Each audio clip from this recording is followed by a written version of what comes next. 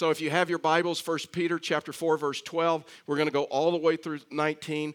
We've been in this series. We've been walking through the book of 1 Peter. We've been going line by line, verse by verse, sometimes word by word, and we've just been dealing with each topic as it's come. One of the reasons that we do this is because it forces us to deal with sometimes the harder passage of Scripture, the deeper passage of Scripture, and that sometimes that's where we grow the most. And so I've entitled this message, It's Worth the Fight. This is a little bit of Simon Peter's story. This a little bit comes out of his testimony. It comes out of his story. Simon Peter would tell you listen, the Christian life is worth the fight. That if you've been a Christian any length of time and you've suffered for doing good, you've suffered for making the right decision, I mean, you're a Christ follower, you're doing everything you can to make the right decision, the best decision, and it seems like you're going through problems, and I have an encouraging word for you this morning. Simon Peter would tell you this: don't quit. Do not give up. I mean, do not give up. And so he's been talking about, if you've been with us, you know this, he's been talking about, this is what God says about you, this is what God has done for you, and as a result of that, just follow him. And so he's writing into this local church, and he's encouraging them because they're going through unbelievable persecution. They're going through physical persecution. He begins talking about, I mean, they're being martyred for their faith. They're being thrown in prison. They're being thrown in jail. They're being ripped out of their homes. And I mean, they're going through unbelievable persecution. Now listen, in America, you know this, we don't have to deal with physical persecution, right? Not like some other countries in the world. For instance, you can go to North Korea right now, and if they catch you with a Bible in North Korea, they not only put you to death, they put everybody in your family to death, all the way down to the third generation. They're doing everything they can right now to martyr Christians or stomp out Christianity in North Korea. But here's the fascinating thing. The church is exploding there. It's a secret church. It's a church that meets in homes and in places. And I mean, the church is exploding in the midst of unbelievable physical persecution. Now listen, in America, we don't have to deal with that, right? We deal with a different type of persecution. Sometimes it's kind of an emotional persecution to where people can insult you or degrade you or talk about your faith or your biblical beliefs or being a Bible-believing Christian and taking biblical values and applying them to your life. And this is what Simon Peter begins talking about today.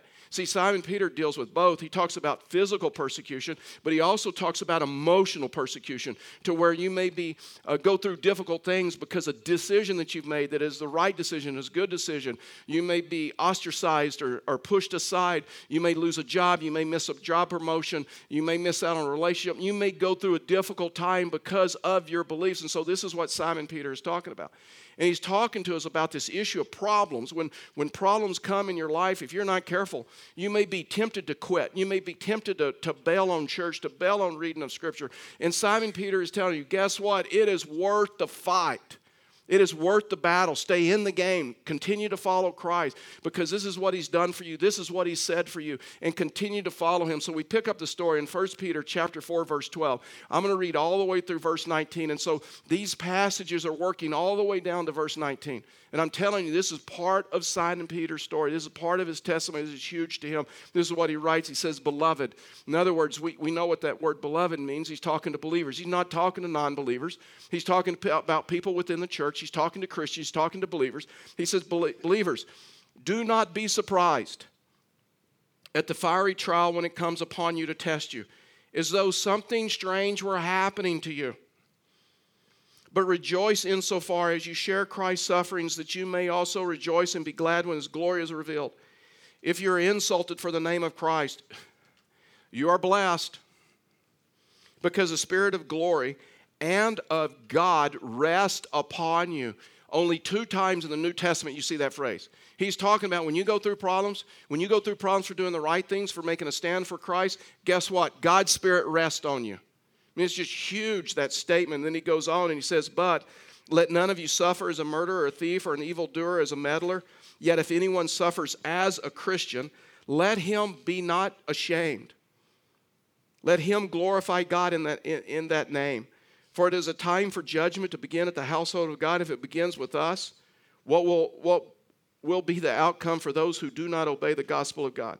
And if the righteous is scarcely saved, what will become of the ungodly and the sinner? Here's verse 19, huge verse. He says, therefore, because of all this stuff that I've said from verse 12 to here, therefore, let those who suffer according to God's will according to the right reasons, according to being a faithful follower of Christ. Let all those who suffer for God's will entrust their souls to a faithful Creator while continuing to do good.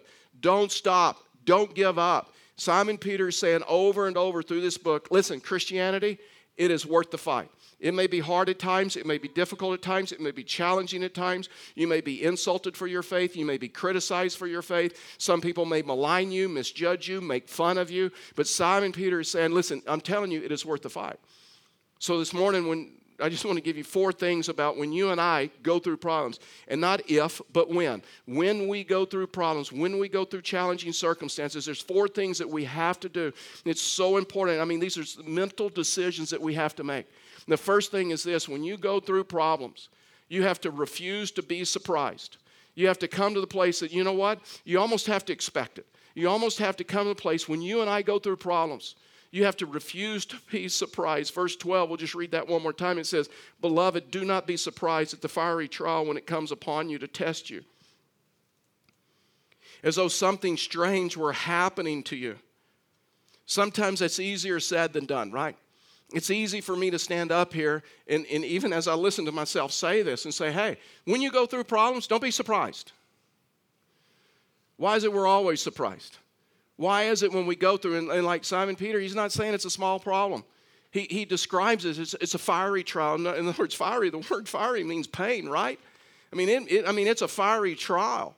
It means pain, but it also means this. It's also the picture. So he uses language that was used in like conversational Greek in their day, that like a metal worker would use, that he would take a piece of metal and he would heat it up to the place to get all the impurities out of the metal so he could forge that piece of metal into a shovel or a stake or a spear or a tool so it could be used for a useful purpose.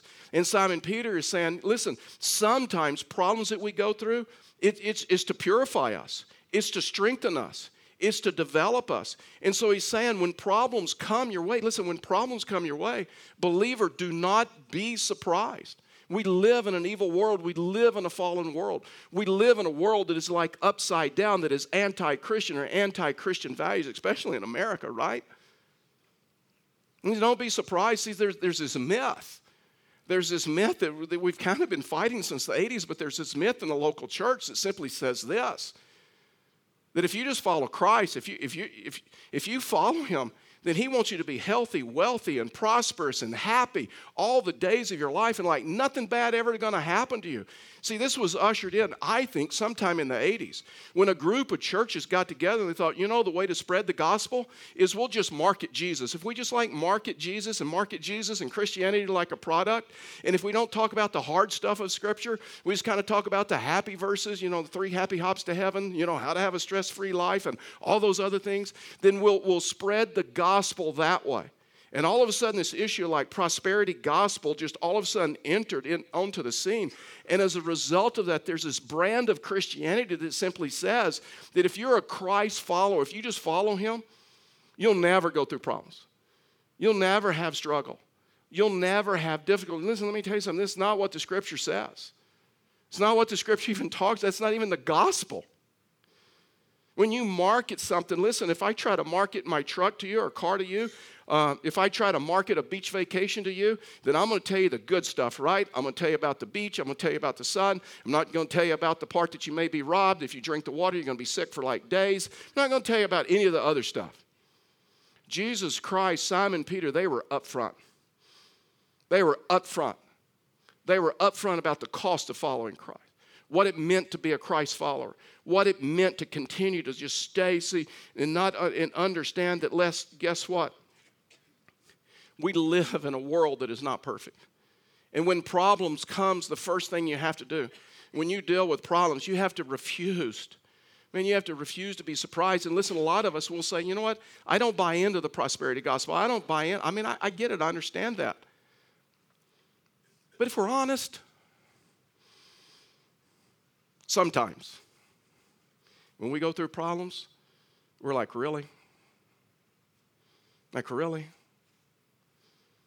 I got it. Really? God, do you not see what I'm doing for you? Do you not see how I've stood for you? Do you not see the decision? I know some people They don't even claim to be a God follower. And it seems like their life is easier than mine. That's why Simon Peter says you have to refuse to be surprised. I mean, even Jesus, right? Jesus was perfect. And Jesus lived a perfect life. He didn't sin. And people criticized him. People misjudged him. People maligned him. Fact is, one of the most interesting snapshots of Jesus' life that is talked about not as much as the other miracles. I believe it was like a huge miracle that we just don't talk about. In Luke chapter 4, Jesus is asked to be a guest preacher at a bunch of churches in the area. And so it was a big day. Jesus was going to be there. And Jesus walks into the synagogue and he opens up the scroll and he preaches this message. And I mean, well, let's just read it for ourselves. Here's what it says. Luke chapter 4, verse 28. It says, when they heard these things, so this is like at the conclusion of Jesus' message. Instead of prayer response, they wanted to kill him. And so watch this. It says, when they heard these things, and all in the synagogue, they were like filled with wrath. I mean, they're angry. They did not like Jesus' sermon at all. And they rose up and drove him out of town and brought him to the brow of a hill on which their town was built, so that they could throw him down a cliff. Now listen, I've actually stood on that cliff, and I'll stand on that cliff in January, but I've actually stood on that cliff. He's preaching in a church, and in Jerusalem, they march him up to the Mount Precipice, which is this mount, and it's right on the edge of the Valley of Armageddon, and to where when you stand there and you see that if someone pushed you over that cliff, it would be immediate death. I mean, you are gonna die. And so they brought him to that cliff. And listen, I didn't print out and have for you verse 30. Let me just tell you verse 30, and we'll pick it up in verse 31. And here's the amazing thing. Verse 30 tells us in that text that Jesus, and we don't know how he did it, but Jesus passed right through the crowd, going his own way, having nothing more to do with them. It's not a picture that we have of Jesus, right? I mean, all of a sudden, Jesus understood, you know what, I'm not going to be able to change these critics. I'm not going to be able to convince them. And we don't know how Jesus did it. We don't know if Jesus kind of just disappeared from physical state to like a spiritual state and a spirit state, and he just kind of like floated through them. We don't know if the crowd got so angry to where they didn't even realize Jesus was walking through the crowd and having nothing more to do with them. But the phrase that really caught me is Jesus went on his own way. And then verse 31, the scripture says this. It says, and he went down to Capernaum, a city of Galilee, and he was teaching them on the Sabbath, and they were astonished at his teaching, for his word possessed authority.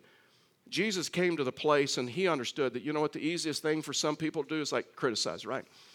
Just criticize other people, insult other people, malign other people. Spiritual maturity, what Simon Peter is saying, spiritual maturity in your life and spiritual maturity in my life is when we come to the place where we are more concerned with what Christ thinks about us rather than what the critics think.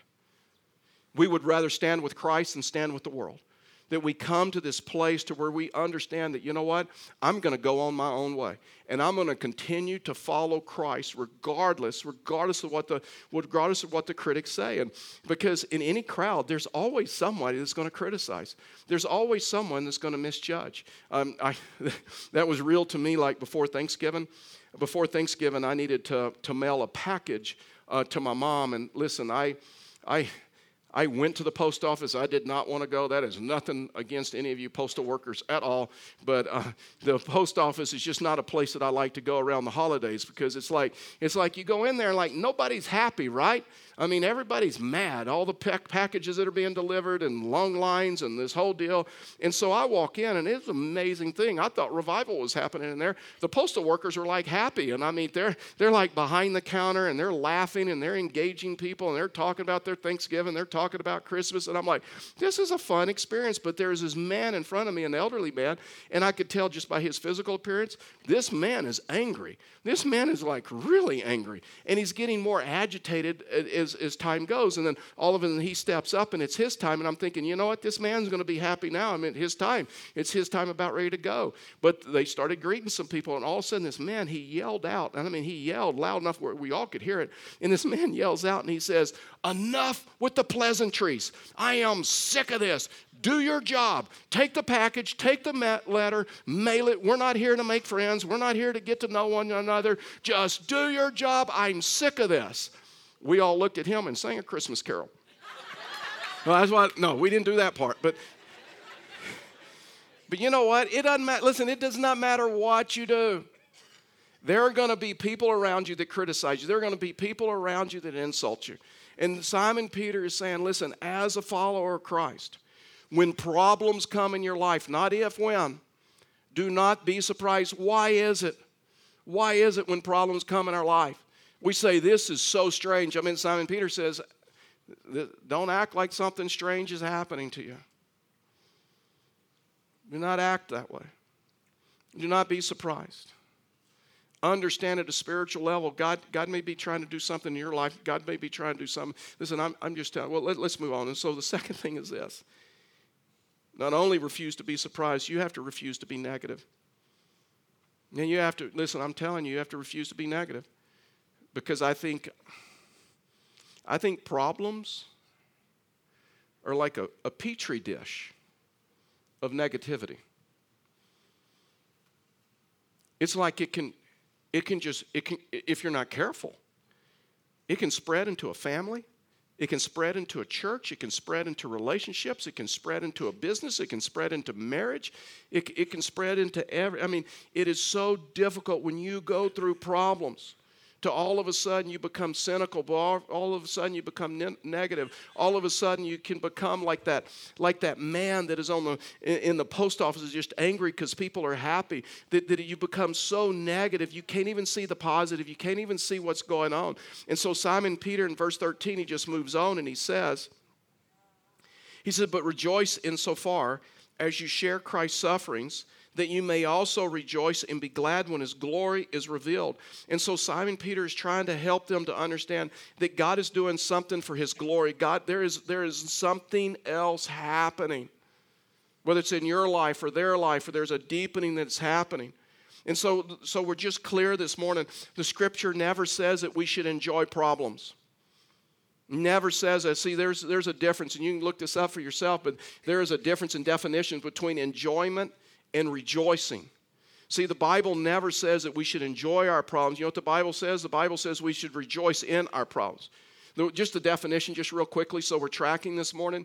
Enjoyment simply means this, to get pleasure out of something. I mean, if you're around a Christian and they're like going through suffering, and they're like, we're just enjoying that, join this, look out, something weird's going on. I mean, but he never talks about this issue of enjoyment. He talks about this issue of rejoicing. You know what it means to rejoice? Rejoice, just from a biblical definition, rejoice simply means this: choosing to remain positive, choosing to have a positive attitude in spite of difficult circumstances. It's hard. It's hard. There are situations that we have gone through as a family, and I've been real transparent about some of those, that we have walked through, and we have consciously had to say, we are not going to become negative. We are not going to become cynical. Listen, it is worth the fight. It is worth the fight. In some of our problems, some of the dark seasons of our life, whether it's health challenges with our family, whether it's through foster care and adoption and some other things that we've walked through, and many of you know those stories. I mean, in those seasons, at dinner time at our table, begin to look totally different. And we'd go around the table and we would have to list 3 things that we're happy about, 3 things that we're thankful for. 3 things that we could focus on, because there's something about when you and I go through problems, if you're not careful, you focus on the negative and not the positive. Like that man in the post office, he wasn't focused on anything positive. He wasn't focused on the positive, the great customer care that was happening. People were happy. People were sharing stories. He wasn't focused. You know what he was focused on? He was focused on the negative. And who knows what was going on in his life? And who knows what he was focused on? But I'm telling you this morning, Apostle Paul wrote in 1 Thessalonians 5:16, he says, rejoice always. I'm telling you, that's a command. That's what is called an imperative of Scripture. It's a command. It's a command, and rejoice, remember, simply means to try to find something positive. Try to find something positive in the situation. Pray without ceasing. Give thanks in all circumstance, for this is the will of God in Christ Jesus for you. And so if you're here this morning and says, hey, I'm just kind of wondering what is God's will for me? Well, it's kind of plain right here, right? I mean, he says it. He states it. This is God's will for you. You'd be able to rejoice. Guess what? Rejoice in all circumstances, in all situations, by giving thanks and prayer. Prayer without ceasing and connect with him. I'm telling you, if you right now, if you're walking through problems and you're walking through people that are misjudging you and criticizing you and insulting you and all of those other things, if you want to mess with them, you know the easiest way to make them mad, the easiest way to mess with them, stay happy. Stay positive. Let them know. Guess what? Let them know. You know what? My happiness, my joy does not reside with you. My joy is in something much deeper than that.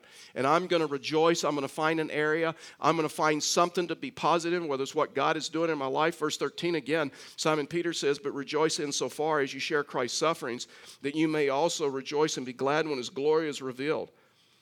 In other words, what Simon Peter is trying to help us understand is sometimes the reason that we go through problems is for our good, for our development, to get some of the impurities, just like the metal worker would use a fire to get the impurities out of metal so it could be a useful tool. He's saying the same thing about us. Sometimes painful trials knock the rough edges off of my life. Get some of the things out of my life to where I understand there's more of a purity in my beliefs. There's more of purity in following Christ. There is something about suffering that draws you closer to God. Theologically, just so we understand this, theologically, it doesn't draw God closer to us. It draws us closer to him. God is as close to God to you as he's going to get. But there's something about this issue of suffering. There's something about this issue of painful trial. There's something about this issue of difficulty in our life that all of a sudden we understand, you know what? God, there has to be something more. There has to be something deeper. And it draws us closer. We have testimony after testimony after testimony of our church where people would say, you know what? It was a painful trial that brought me back to Christ. It was a painful trial that brought me to church. It was a painful trial that I walked through that I realized that God is faithful and he can be trusted and I can follow him. There's something about this issue of suffering that if you suffer correctly, that bonds you closer in a marriage, that bonds you closer in a family, that bonds you closer in a people group. When all of a sudden you understand, I'm telling you, Thanksgiving at our house, totally different than it's ever been. There's something about this issue of suffering to where all of a sudden you realize, you know what? You realize what's really important in life and what's not so important in life. All of a sudden, you just become thankful for all the people gathered around the table. And who cares who's late? Who cares who brought the wrong stuff? Or no, doesn't matter. There's something about this issue of suffering that draws you closer to God. And if you suffer correctly, grows you closer to one another, bonds you. That's Job's story, right? If you know anything about the Old Testament, you know there's this guy by the name of Job. In fact, there's a whole book written about this guy in the Old Testament. And the scripture says he was like this faithful guy. He was active in his church. He was there like every day the doors opened, and he led a life group. He led in ministry. He served. He was a righteous guy. And then at a moment's notice, this Job loses everything. He loses his health. He loses his job. He loses his kids. He loses his income. He loses his profession. And the only thing that is left is his wife and his 3 friends, all of whom were critical. They were all judging him and misjudging him. They were telling Job, it's because of your sin. It's because of your actions. There must be some sin in your life, the reason that this is happening to you. And so Job is struggling through this. And then you get to Job chapter 42, and Job makes this unbelievable statement, this transparent statement that comes out of his suffering. And Job makes this statement and says, God, all of my years, in Sunday school and life group and in church and talking with people, all of the years of my life, I have heard about you. But now I've truly seen you. I mean, I've seen you in a personal way. I've seen you in a more intimate way. I've seen you in a way that I've never seen you before in my life. And Job was coming to this place that he says the issue of suffering brought me closer to God. That's what Simon Peter's saying. He says, if you're insulted for the name of Christ, verse 14, you are blessed because the Spirit of glory and God rest upon you. There's this strength that comes. I'm telling you, there's this strength that comes in suffering. That God becomes even more real to you, becomes even more personal to you. Simon Peter is talking about this suffering that that is not deserved. Suffering is for making the right decision, but he also just wants to clear the air and says he's not talking about this suffering that is deserved. He says, but verse 15, like, let none of you suffer as a murderer or a thief or an evildoer, as a meddler. In other words, he's saying that sometimes painful problems come into our life as a result of like our behavior, things that we say or things that we do. And he says, I'm not talking about the consequences of your actions. I'm talking about you being faithful to Christ, making the right decision in those problems. The third thing that when problems come in our life, we have to refuse to live in shame. And then we have to refuse to live in shame. I mean, that's the thing that Job fought. That's the thing that Simon Peter was fighting. That's the thing that so many people have fought.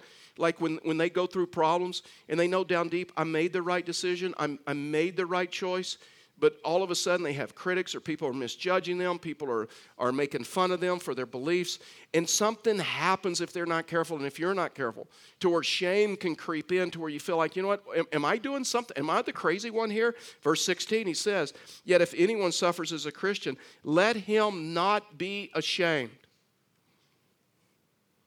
but let him glorify God. In that name, ever thought sometimes the problems come into your life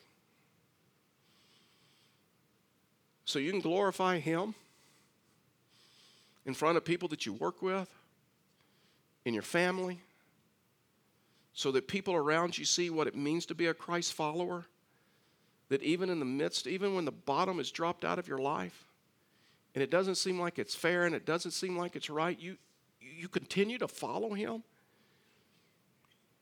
Man, back to Job. Job had plenty of critics. And Job's critics were saying, it's because of you. It's because there must be sin in your life. There must be hidden sin in your life. You're not as righteous as you think. And Job just stood the course, and Job understood. Listen, Job understood that these people that are judging me, they don't have all the facts. They've not talked to, they don't have all the facts, and you have to refuse to feel shame and don't worry about it, that God will take care of you. Verse 16, he says, yet if anyone suffers as a Christian, so he's not talking about being obnoxious, and he's not talking about being a jerk or anything like that. He's talking about following Christ in a respectful way, and as a result of that, you suffer. Verse 17, he goes on and he says,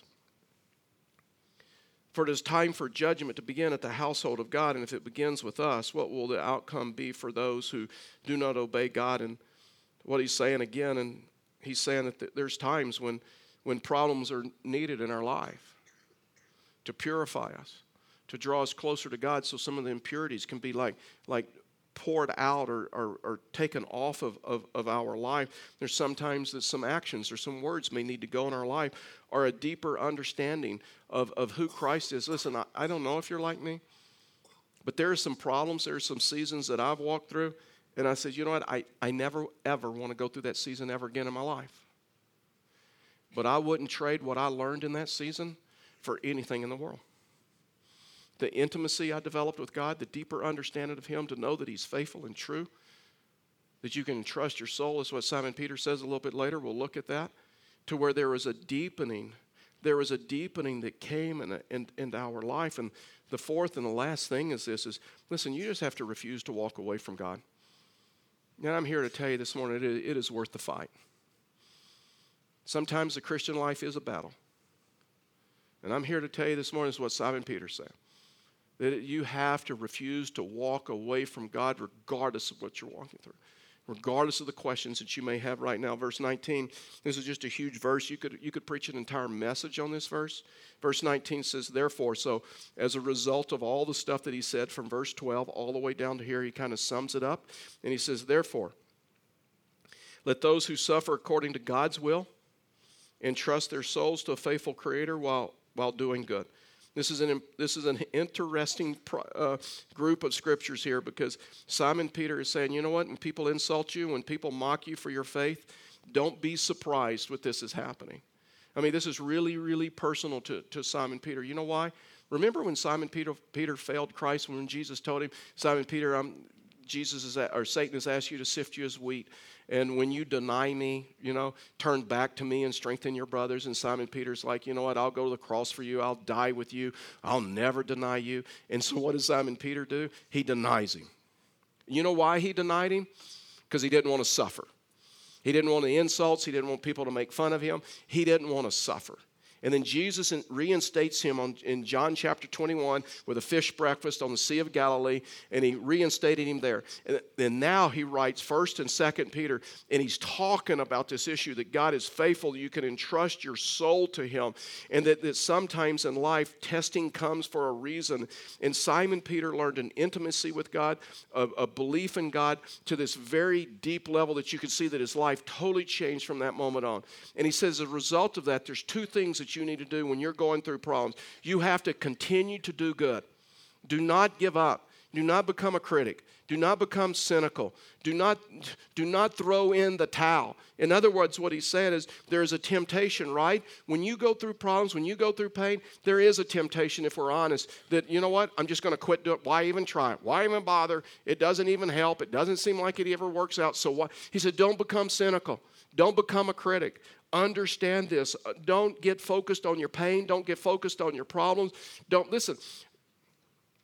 You can be so focused on what you want God to do for you that you totally miss what God is doing for you today. You can miss the blessings of today because you're living so much of your life in the future and you're focused on, I need God to do this, and I need God to do this, and I need God to do this. When God is doing a ton of stuff today and he's bringing blessing, that's why it was so important for our family when we went through suffering to sit around a table and list out, these are the things I'm grateful for. These are the things I'm thankful for. These are the things that I see God doing in my life today. The first thing is this: when you go through problems, you got to continue to do good. The second thing is this: while you're continuing to do good, you got to commit your life to God. You got to commit your life to God. He makes this phrase that he says, entrust your souls to the faithful Creator, to God. Now listen, in Simon Peter's day, everybody knew what that word entrust meant in like a real way. We kind of look at it and we're like, I don't really know what that means. But in their day, in their culture, in their day, they didn't have banks. They didn't have banks where you'd take all of your savings, all of your money, and put it in there, and you knew that it was safe from thieves and robbers, and nobody could steal it, nobody could get it. So in their day, what they would do is when they would go on a trip, their homes weren't very secure, and so they knew if they traveled for a number of days on a trip, someone was going to break in their home and steal all their stuff and all their money, all their valuables. They couldn't take it with them because they also knew that on a trip, more than likely they're going to be robbed. So now I can't take my valuables with me. So what they would do in their day is before they went on a trip, they would get all their money together, all their jewelry, their valuables together, and then they would go to a very faithful friend. And they'd go to their friend and they'd say, here, I'm giving you all of my valuables. I'm giving you all of my money. I am entrusting those to you because you're a faithful friend. And then when we return, when we get back home, then you will give them back to us. What Simon Peter is saying is that when we go through problems, when we go through difficulties, we entrust our soul, the most valuable thing we have, to who? To God, our faithful Creator, the one that has created us. We entrust Him our character, our integrity, our life, our future, where we spend eternity, and we entrust those to Him. And when we go through problems, we continue to give good, to do good. We understand it's worth the fight. And we continue to commit our life to Him because He is faithful and He is true. Would you bow your heads with me and close your eyes?